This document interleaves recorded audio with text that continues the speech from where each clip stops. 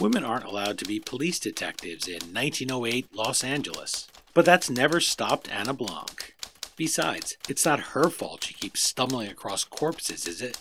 Or that she's the keenest legal mind this side of Sherlock Holmes.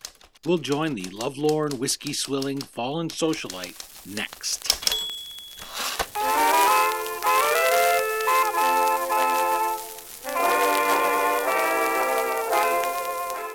Hello, history lovers, and welcome. I'm your host, Dean Karayanis, and this is the History Author Show on iHeartRadio. iHeartRadio is now #1 in podcasting, by the way, which is a nice thing to see pop up on your app. This week, we'll see a familiar face in the passenger seat of our time machine as we travel back to Gilded Age Los Angeles.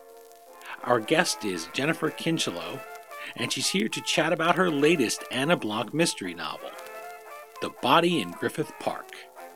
You can catch our chat on her debut novel, The Secret Life of Anna Blanc, and her second in the series, The Woman in the Camphor Trunk, in our archives at iHeartRadio, stream it at historyauthor.com, iTunes, or wherever you're listening.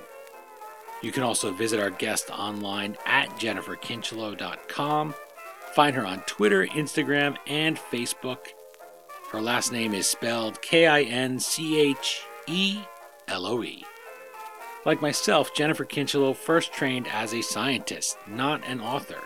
Perhaps that explains why her Anna Blanc investigative mysteries have such an air of reality about them. Her day job now is in Kincheloe Health, a consulting firm, and she worked as a policy researcher at UCLA. And it's no mystery how she went from a pipette and PhD to a pen and paper. Her writing is really strong.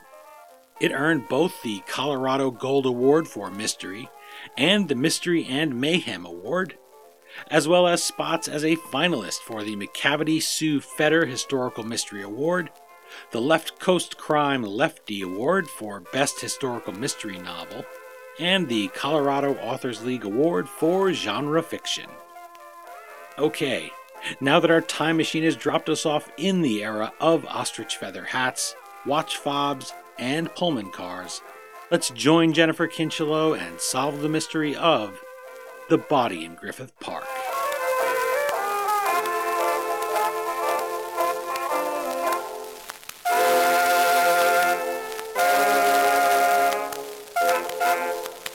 I'm joined via Skype by Jennifer Kincheloe, author of The Body in Griffith Park and Anna Blanc Mystery.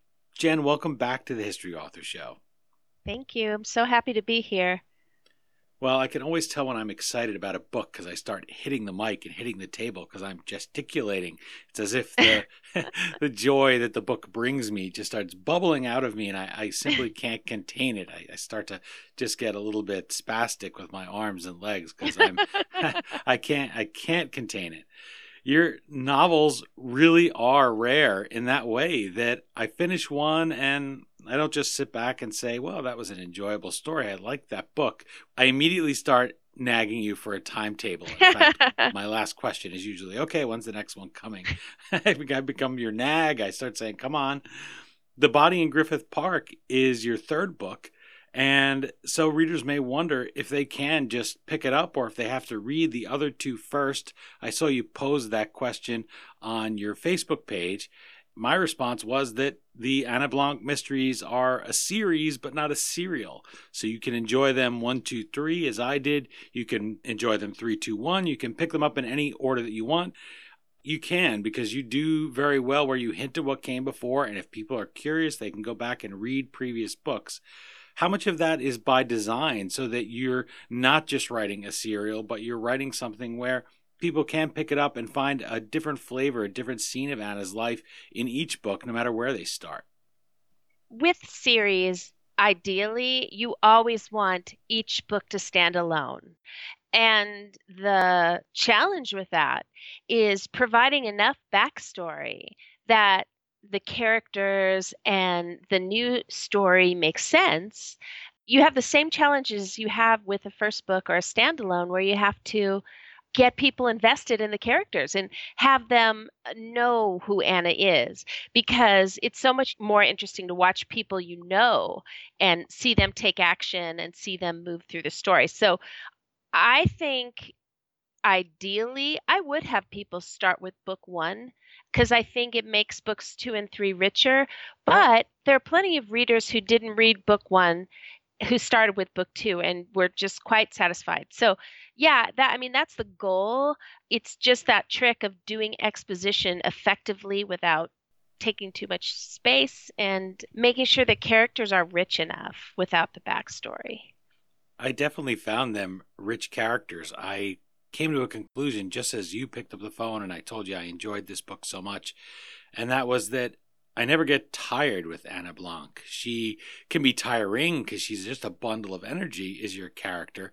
But I never find her, okay, she's going to do the same thing here again. I don't feel like I'm watching Three's Company where every single plot is the same, right? Right. There's going to be some crazy misunderstanding and Mr. Furley's going to do something, or the Ropers or whatever happens. And yes, it's carried because you had great acting, you had John Ritter, you had some really funny situations there, and it was light and campy, and you can certainly enjoy Three's Company, but you do feel like you're getting the same thing again and again, and it is just carried by the characters. The Anna Blanc series, The Body in Griffith Park, I didn't feel as if I was just rereading the same book, that you were just rewriting the same book that you'd written twice before. She's always changed a little bit. She's grown and learned a little bit. And this is just like a real person. That's what you want to see into a real person. You want to see them again and have them be the same but different. That's the challenge. When you go to a high school reunion, you say, gosh, that guy who was the quarterback on the team, he's still the same guy that he was back then. And not everybody is, but they've lived 20, 30, 40 years since you graduated high school.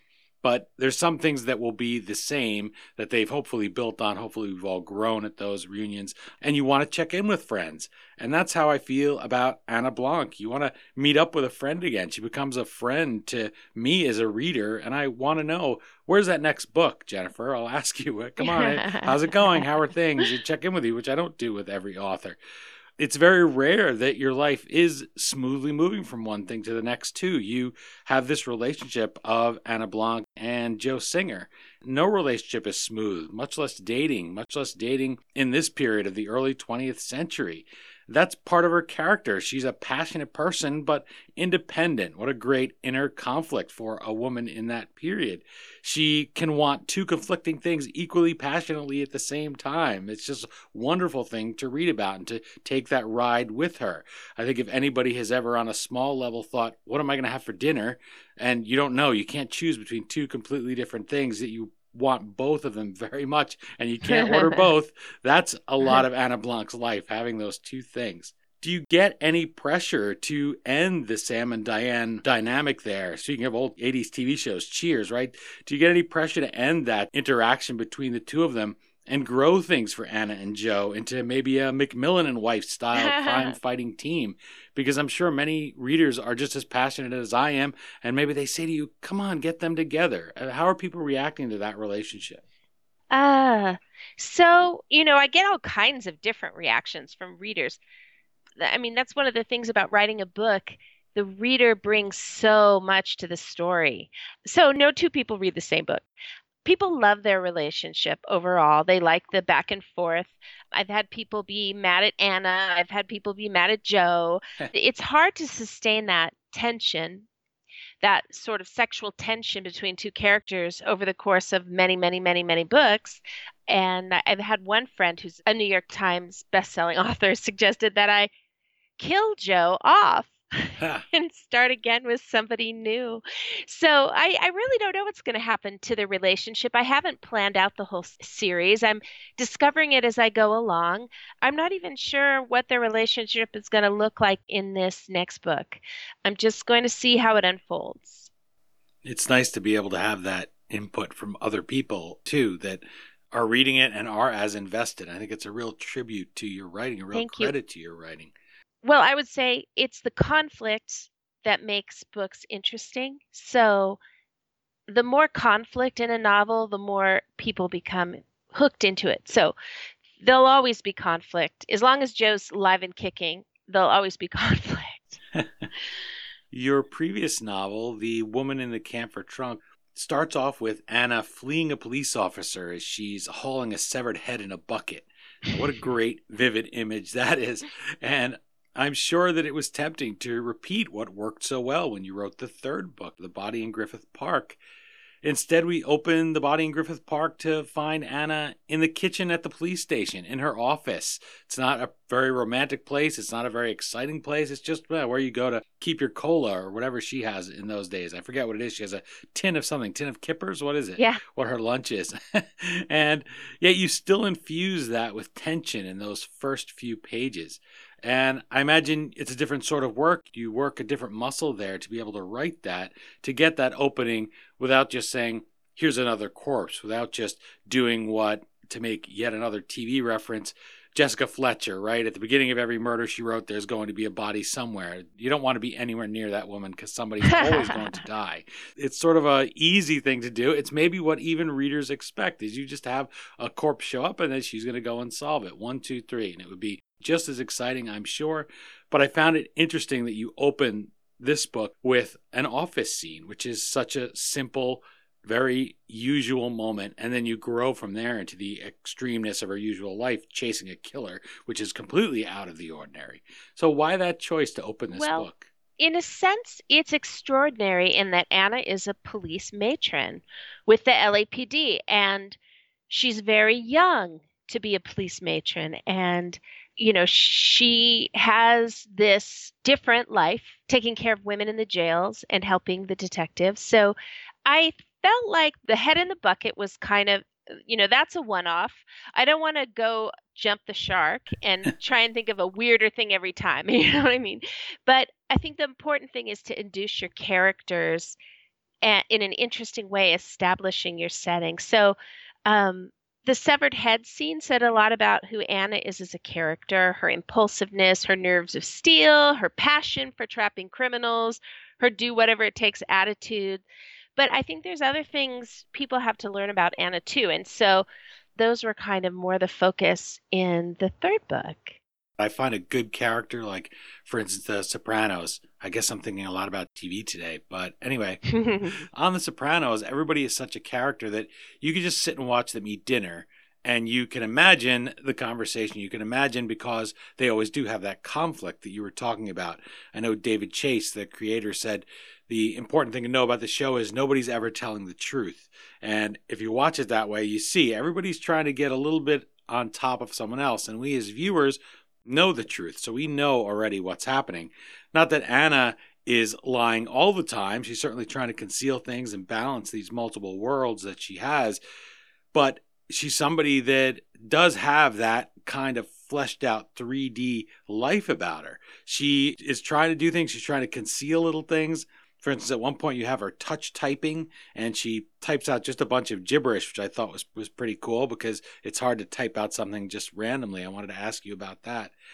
That's a thing about her where you go and you just want to see her maybe in her office. At least that's how I felt. I liked that it started off with some tension, but a different sort of tension where you can be just as tense in your office, because that's a very real world moment. We all know what it's like to be tense at work or something. It doesn't have to be running along the beach trying to catch a killer or with a severed head in a bucket. Well, I think that's the art of writing is you have authors, writers who are very accomplished at their craft, who can make any situation tense and interesting and multi-layered.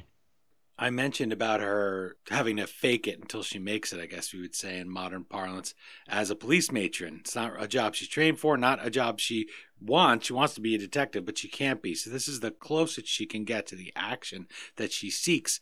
When she was pretending to touch type on a typewriter, you have her just put out a smear of letters there, and the letters are ADFLPWMCCOREJP, a semicolon and an exclamation point at the end. And I thought to myself, it's hard to just write things that look random. So I wanted to ask you a question you probably will never get again about the body in Griffith Park. And that is, it's hard to pick random numbers or random password. That's why we use words like password sometimes. So how did you work out that detail? Is there some hidden code there, or did you just really just type it out and that was it? I just typed without looking, and that is what I got. So, I just made my fingers go like Anna would have. And that's something in the first book she did because she had to do typing when she first was hired by the police department. So she did not know how to type. So she would fake it. And so she's still doing that in book 3. But it was me trying to be Anna, trying to let her randomness flow through my fingers.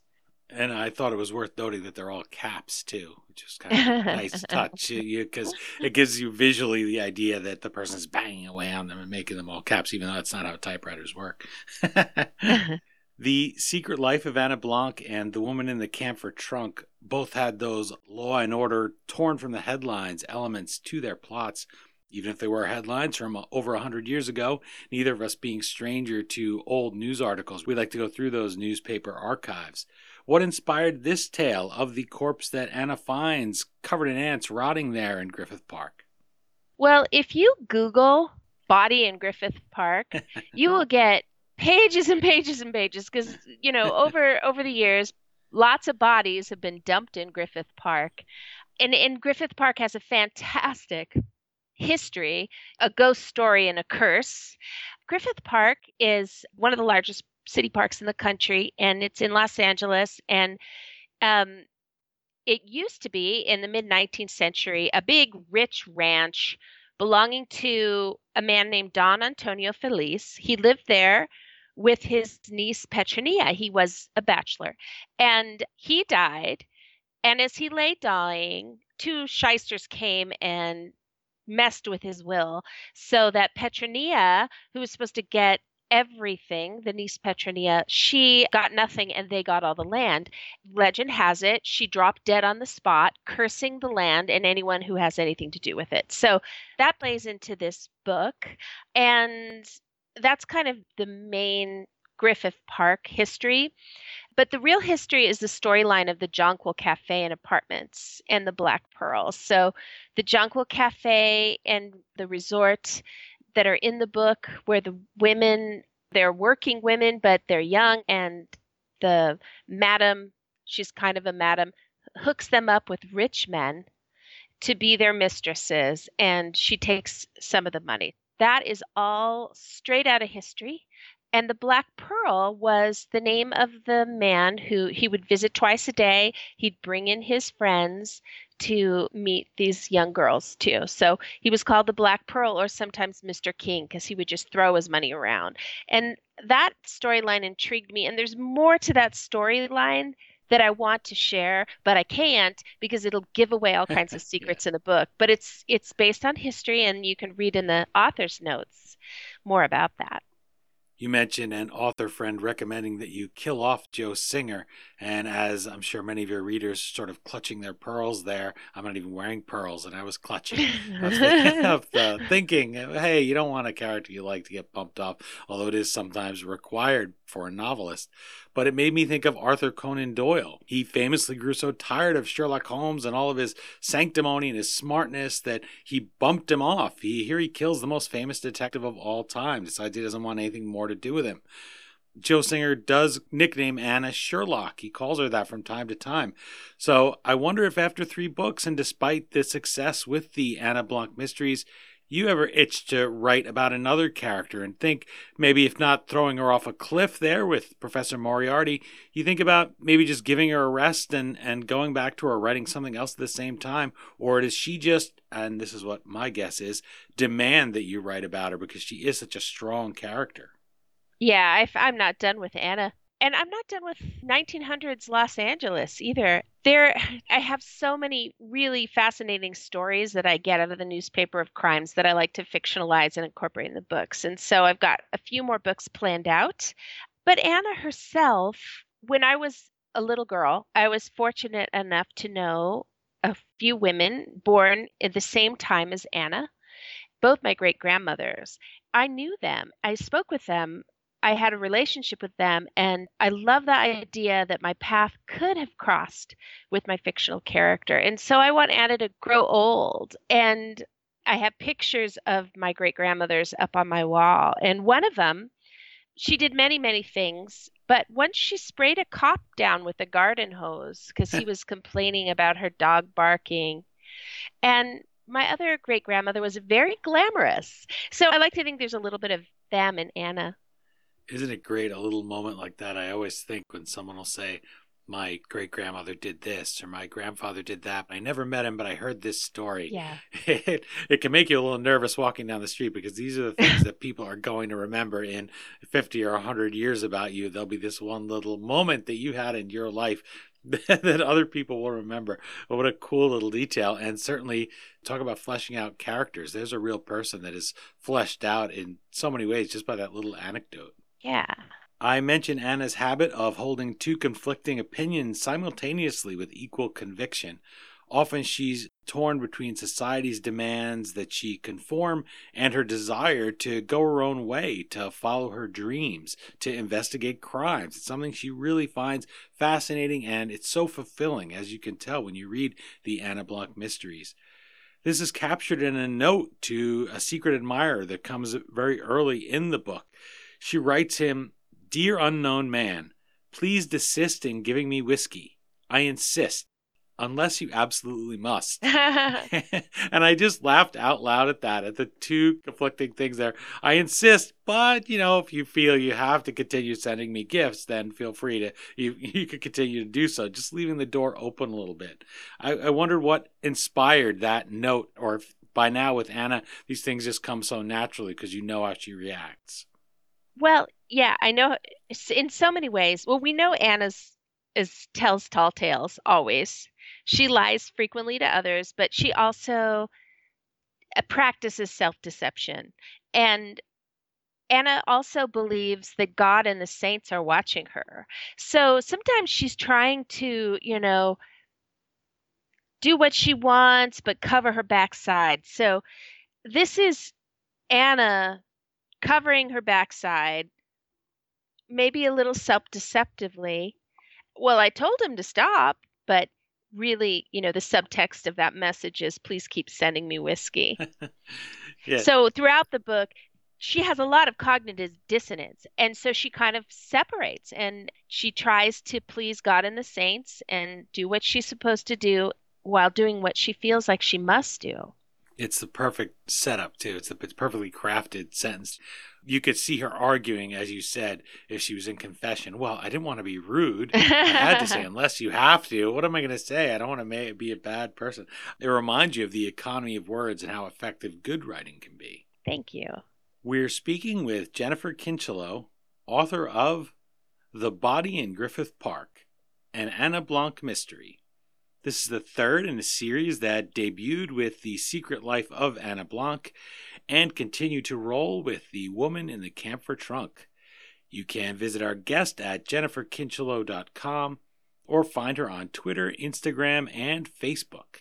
Amy Stewart, the New York Times best-selling author of Girl Waits with Gun, calls The Body in Griffith Park, quote, a wild romp through turn-of-the-century Los Angeles. Booklist writes of the Anna Blanc series, fans of historical fiction starring feisty heroines will love this crime-loving suffragette. Jen, I could read a dozen quotes praising the Anna Blanc mystery series, some of them even from me because I am a big fan of the series. But as they say in the novel bag, show don't tell. So I like to ask authors to read a selection from the book. This not only gives us a flavor for their writing, but what they choose tells us something about what they find significant, what they like to highlight about their story. So set this passage up from The Body in Griffith Park and have at it. Thank you. So Anna Blanc is a 20-year-old assistant police matron. Her love interest, Joe Singer, is a detective. He's a couple years older, and he's the son of the chief of police. Police matrons are not allowed to court, and Anna and Joe are secretly engaged, and they want to be alone, but they can't go to his apartment that doesn't allow young ladies, and she can't go to her apartment. They don't have a car, so they sneak off to Griffith Park during the workday to be alone and spoon. But Griffith Park is under a curse by Petronia, and things go terribly wrong. So this is chapter 3. The wind rose suddenly, carrying with it an ungodly odor. Joe lifted his head. What is that smell? Anna smelled it too. She gagged a little at the scent, like rotting pork in a sweet sauce. He groaned. I'm finally alone with the girl of my dreams, and some creature decides to die in the most romantic spot in the park. It's probably a possum. Can't you find it and fling it off the hill with a stick? Anna slid off Joe so he could stand. His hair poked out in odd directions from Anna's caressing fingers, but he still looked good enough to eat, and the front of his drawers was pooching out most interestingly. She was starting to see the shape of things. Anna rose gracefully in her drawers and chemise, stuffed her feet into unhooked boots, and took his hand. She wasn't going to miss one moment of touching him, stench or no. They turned in a circle, sniffing the air. It must be upwind. Joe licked his finger and held it up, then tugged her toward the edge of the hillside and a panoramic view of the city below. Anna saw a trail of ants marching in a row and followed them. There, near the edge, she saw the source of the smell. A dead man lay on his side with a hole in his head. His hair and face were covered with ants, as if they found whatever oil his barber used particularly delectable. A revolver lay in his limp, open hand. Los Angeles spread out before him. There you go. My first thought is that you can get your books on audiobook. Is that correct? You can get the first two books on audiobook? Yeah, I wanted to mention that. Yeah. It is nice to listen to. To me, it reminds me of the old radio serials that we used to get back in the early days of radio. So not too long after Anna's time compared to now, where we're over a century later, because you paint the picture so well and it really lends itself to listening to it. There's a music to the way that it comes out, even though here we're talking about this poor dead fellow that she finds there. I think because it's the era and because you write in that voice of the era and we hear her thoughts, it feels to me very like you could just keep continuing listening to it. Yeah, I love the audiobooks. I love audiobooks. I produce them myself. I didn't sell the rights to my publisher, and the narrator that does them, that performs the stories, is Maura Quirk, and she is Audible Book of the Year award winner. She's won several Audie Awards, Earphones Awards. She's got her TV show has an Emmy. She's quite something because she does all of the accents of men and women, from European accents, German, Scottish, English. She does West Coast, South, United States, East Coast. She sings. She's just a mind-blowing. And because I'm such an audiobook fan, having her partner with me on this project has been just incredible. In her capacity as an assistant police matron, I wanted to get back to Anna's whole job, the kind of things that she has to do. It's always a little bit funny because she gets something flung at her that's not something she wants to do, that's something very boring. And as you were saying there, that she doesn't really have the skills to do things like type and sewing and the things that you might expect her to do because she did grow up as a socialite. She had people to do that. So she wouldn't have ever learned those skills. One of the things she does is help organize a meeting to reform prostitutes, to give them a job outside of the life you were just hinting at there of being kept women. One of the ladies in the body in Griffith Park testifies at the event, and she says, quote, "The former reticence on matters of sex is giving way to a frankness that would startle even Paris. I hereby declare that it is sex o'clock in America." So that line has to jump out at anybody, Jen. So tell us the story behind that line of dialogue. So this is a little glimpse at progressive era thought. And people have always, and still do, blame women for all kinds of things and saw prostitutes as fallen women who were there because of a moral failure instead of what was more often the case, economic issues. So here we have a group of very intelligent women who are trying to change society. They're trying to eradicate prostitution. And one of the things they're trying to do is give prostitutes options. So the Friday Morning Club that's in the book, The Body in Griffith Park, is straight out of the history books. And they were actually involved in and around commenting on the scandal at the Jonquil Apartments. And so this quote comes from the lips of one of the women of the Friday Morning Club. And their idea of frankness is different than our idea of frankness, but kind of following the Gilded Age. It is a new era where people are starting to talk a little bit more frankly about sex. So, not frank enough for Anna's taste, but this is an actual quote from an actual woman of the Friday Morning Club, and that's who she is in the book. Part of that maybe is why this struck me as your most gritty novel of the three. It deals with the sex trade, and you touched on some of those things in the previous book, in the underbelly of Los Angeles, which is where you're going to find these sort of crimes that Anna likes to investigate, that she goes and finds like a bloodhound. Speaking of her there, we just saw her sniffing around in the woods, literally for a dead body. So that sort of degradation of women, one underage girl in particular in this book, you had women like that in the previous book, the woman in the Camphor Trunk, this idea of being trapped in brothels, it's something that I think people have seen the movie. I booked a lady once when I was in TV that wrote a book on the sex trade, and she said, my gosh, that movie with Julia Roberts, Pretty Woman, she says it really makes people have completely the wrong idea. Women think that maybe that could be a romantic job, that could be a good job. But you delve into that here, and you do find some women, which I guess in any job, but especially this, who do want to get out of it. How do you go about writing about heavy topics like that? Obviously, you have bodies galore here piling up around Anna. She's not quite in the league of Jessica Fletcher yet. She hasn't found herself around quite that many murders, but eventually it looks like she's on track to. So how do you write about those heavy topics, but still keep Anna light, as RT Book Reviews described her? I Love Lucy meets Agatha Christie. Well, Anna, because of her flaws, her naivete, her self-absorption, they make for good comedy. And you take someone who's incredibly innocent and you juxtapose her with the underbelly, like you said, with madams and mackinaws and prostitutes. There's all kinds of opportunity to sort of shine a light on that contrast, which are funny. And most of the humor in the book is Anna's inner dialogue or things she says or does. And usually it's because of either she's not being honest with herself or it just shines a light on her limitations. I've always used humor to deal with everything, to amuse myself as I go through the boringness of day to day life when it is dull. And then also when things are sad or frightening, humor is something I've always used to cope. And I think that it comes naturally. And I don't actually know if I could write a serious book. You wouldn't be able to write something like Sherlock Holmes where he's just always dour and uptight. I couldn't do it.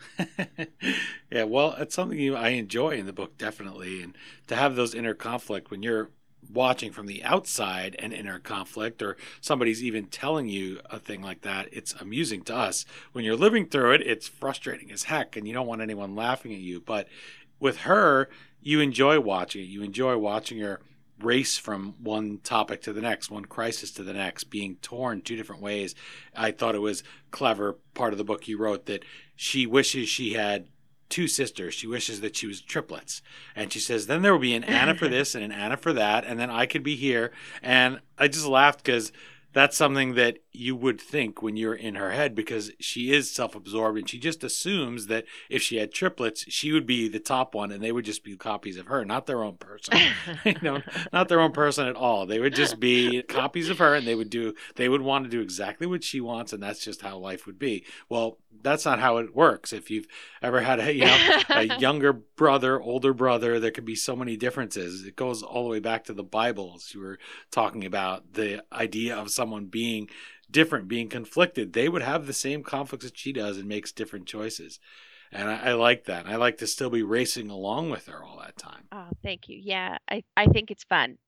And I think it's so great to talk with you about it, Dean, because you so get it. Like, you so get the subtext and that particular subtext of the triplets. I love writing for people like you who really understand what I'm trying to do, because from time to time I'll have a reader whose brain isn't wired for subtext and they're like, what? Yeah. Well, you can still enjoy it. Everyone can still enjoy these books. I know that because I know a lot of people don't read for that kind of thing. They don't want to see they don't look for it anyway. Not that it's obvious here. I always talk about the pencil sketches that you paint before you paint the painting that you draw. You draw a pencil sketch, then you paint it in, you erase those, you take them out, or when you do blueprints. And I always pay a compliment to an author and I'll say, you don't see any of those. But I look for them so you can still see some of it, just the way if I walk in a building because I did my own kitchen, I redesigned it and I do all the work myself. I do the tiling, I do the woodworking, I run my router, made a island top. That's something where if I go into somebody's house, I'll say, oh, how did you do this? What did you do? I'll want to see those joints. Yeah. Whereas if someone walks in from the outside, they just say nice table and they don't worry about what's under it. I thought of that in particular because I just made a note here while you were talking to thank you off the air, but I'll do it here. You were so kind to send my mother your first 2 books, and I really appreciated that. And she loves them, but I'm sure she's not thinking of, she's not thinking like a writer. She's thinking like a reader, and she's enjoying them. So I don't want people to get the idea from what you said that anybody's going to pick up the books and not really get them. I think you'll enjoy them. You don't need to be a mechanic to enjoy the ride in a fine car. You just need to be in the car. And when you get in the car, you'll enjoy the ride. You don't have to worry about why or who made the car or who designed it. Yeah. And I wanted to mention one of the things there. One of the ways that you create that effect of speed, of racing along with Anna, is you use short clipped sentences. And that reflects so well her rapid analysis of situations and the way that she sometimes careens about to different topics at the same time, that she's trying to just do something like make a sandwich, or she's trying to spend some time alone with Joe Singer or pretend to be working when she doesn't have any clue how to work a typewriter. I wondered if that reflects your thought process or if it's a narrative voice that you've developed living in Anna's head through these 3 books. Does that come naturally, or is that something you remind yourself that that's how your character thinks? Well, Anna's always racing from thing to thing. Sometimes she's under time pressure or she's got more work than she can do. So she's always looking for efficiencies. And that is how I am. I'm super busy. And that requires that you be decisive. So she's being very decisive and she's having to think quick and make choices. And I think that my words are trying to capture that sort of reality for her. And yeah, it's just how I am. I'm just how I am. Too busy. How do you choose when you set out to write The Body in Griffith Park? You said you have many newspaper articles and a lot of ideas catch your mind. What is it about, now having written 3 books, that makes one idea stand out above the rest, or makes 2 or 3 that you decide, I'm going to combine all of these in and then do what you're talking about, be decisive there and decide, okay, those are just going to have to wait, those other ones, and I'm going to go full bore on these? Well, the story about Petronia is just too irresistible. I mean, it's a ghost story. It's something a lot of Angelinos are familiar with. It's something that Anna and Joe would have been familiar with. That curse on Griffith Park, of course, that continues on in history. I mean, it's interesting to look up if anyone is interested in that. So then the Jonquil Cafe and Resort, the whole underage girl thing is of such a concern then and now. But there's also a link in the history to Anna's World that I can't talk about because it'll give it all away. But that was an irresistible pull to me to write that story. Just the link between Anna's World and the prostitution going on at the Jonquil Resort. Well, we have time for one final question, and it's this. Assuming you don't disappoint loyal readers like myself, there I go clutching my pearls again, and pull an Arthur Conan Doyle and kill off Anna Blanc. Can you give us a clue? You are a mystery writer after all. Can you give us a clue about what hijinks your heroine might come up with in book 4? Something you're reaching into that pile of endless old newspaper articles to flesh out this world and bring it to life for us here in the modern world. Well, I'm not all that far along in writing the book, although I did have to write a summary of the book for my publishing house. But there's a fireplace that is torn down, revealing a frightening secret. There are secret societies, and there are mummies. Wow, a mummy. Yeah. That's pretty cool. No Abbott and Costello, though, I bet. Oh, well, I can't wait. I have to tell you, I mean it sincerely when I say that. Jennifer Kinchelow. The Bonnie and Griffith Park, gosh, it was great to get it. And now I'm in that period after Christmas morning where you're a little kid, you enjoy playing with those toys, you have all your toys, but gosh, the package is open. Now you have to wait a whole nother long year before you can find anything under the tree again, other than maybe something the dog leaves. So it's too bad. It's too bad. I wish I could have it right now, but I do so appreciate your process and listening to you talk about how you write the books. I will maybe have to go back and read the previous two, which I only rarely do, but I do so enjoy it. I look forward to book 4 just as I looked forward to the Bonnie and Griffith Park right after I finished The Woman in the Camphor Trunk. I'm really pleased to find Anna the same young woman and yet grown. The same young woman, only better in this mystery. I look forward to book 4. I wish you the best of luck with book 3 here, and I hope that the audiobooks are something that really do well, because it sounds like people will get a real idea from you that you have a professional doing them and it's not a monotone read. I'm looking forward to hearing all about that as that progresses, and good luck. Get to work on that mummy. Thank you, Dean.